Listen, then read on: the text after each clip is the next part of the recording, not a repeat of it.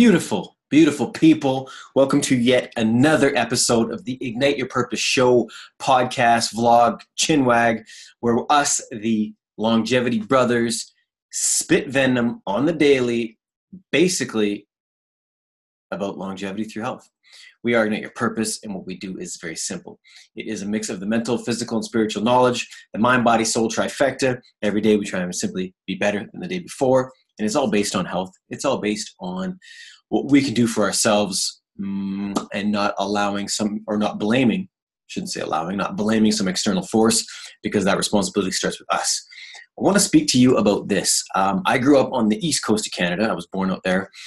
And some of you may have heard of everything going on with General Motors down in the States as well as here. And this morning, a friend of mine had sent me I don't know if you'd call it an independent interview, an independent mini doc on and I'll try and include it if I can find it in the show notes, but basically of just interviewing people that worked at the plant, right? The plant in Oshawa, Ontario, which, to be honest, I had family members, actually my father even worked in that plant back in the day before we moved out west, my grandfather. So I know the area, I know the type of people, and although I'm not educated on exactly, why GM's doing what it's doing, I've heard both sides of the story. I've heard, with unions, the wages are high. I've heard both sides of the story. Having said that, I watched this mini documentary and coming from the awareness point of view. So I myself am watching, but in an awareness state, I almost sit back here watching how I'm reacting to what they're saying. And I was, again, because I've been there, because I have family have worked there, seeing the pain on these people's faces. One of the gentlemen, absolutely in tears, said that, his kids are at an age where he's trying to put them through school, and he's moved X amount of times for the company all over that province and just trying to keep his job. It was just, everybody was distraught, and I got into that feeling. I was like, oh my gosh, man, like this is horrible. That's a lot of people. It's right before Christmas, this, that, and the next thing. And what I want to speak about is this for all of us. All right. Watching the news, just being in the society we're in today, I think we can all admit that there is a bit of fear-based bias. And what I mean by that is we can look at our bank account and go, oh my God, I only have $25.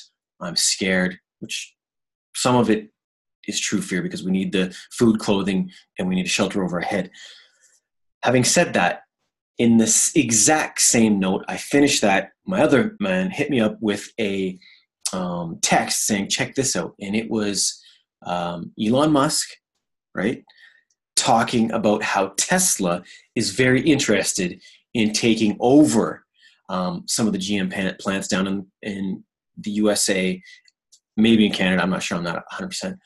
But oddly, again, coming from that awareness standpoint, I was like, look at how the internal body, my internal system changed from that negative to just that one glimmering slice of hope. Now, we don't know what Tesla will do. We don't even know if he is interested or not.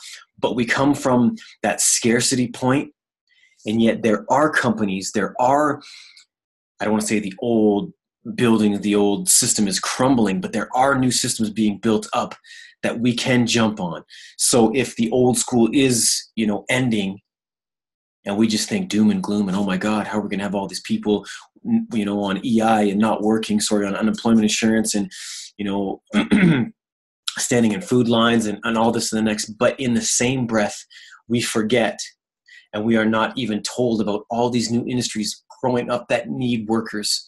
You know what I mean? So I thought it was very interesting, even for myself, a 10-year vet in the SodaZen game, being very aware of how contracted I felt watching these reviews, right? And how bad I felt for all these people. And it reminds me of the worker's mentality and also the entrepreneur's mentality, right? I have never had a job in so long, so I don't know what it is like to rely on a paycheck every 2 weeks. For people like me who have come up and done things on their own, we are forced to go out there and earn a paycheck. However you do that, that's up to you. I'm just saying it's a lot different than relying on something that comes in every 2 weeks and you're in comfort. Being in discomfort is almost, in a way, a whole nother level of thinking. You know, that entrepreneurial game it's just a different mind state. So although I was in that state while watching them devastated, we forget, and we truly forget how the ingenuity of this mind, and when we simply step outside that box and think, hey, there is potential, there is a better future, really the core of me changed within seconds. I was like, wow, look at this guy. Yeah, they are in the expansion. There are people buying, there are people doing this, that, the next for the Tesla company. And imagine if you were somebody who just got laid off and you started hustling toward the other side and said, hey, these are my skill sets. How can we help? The sky would be the limit.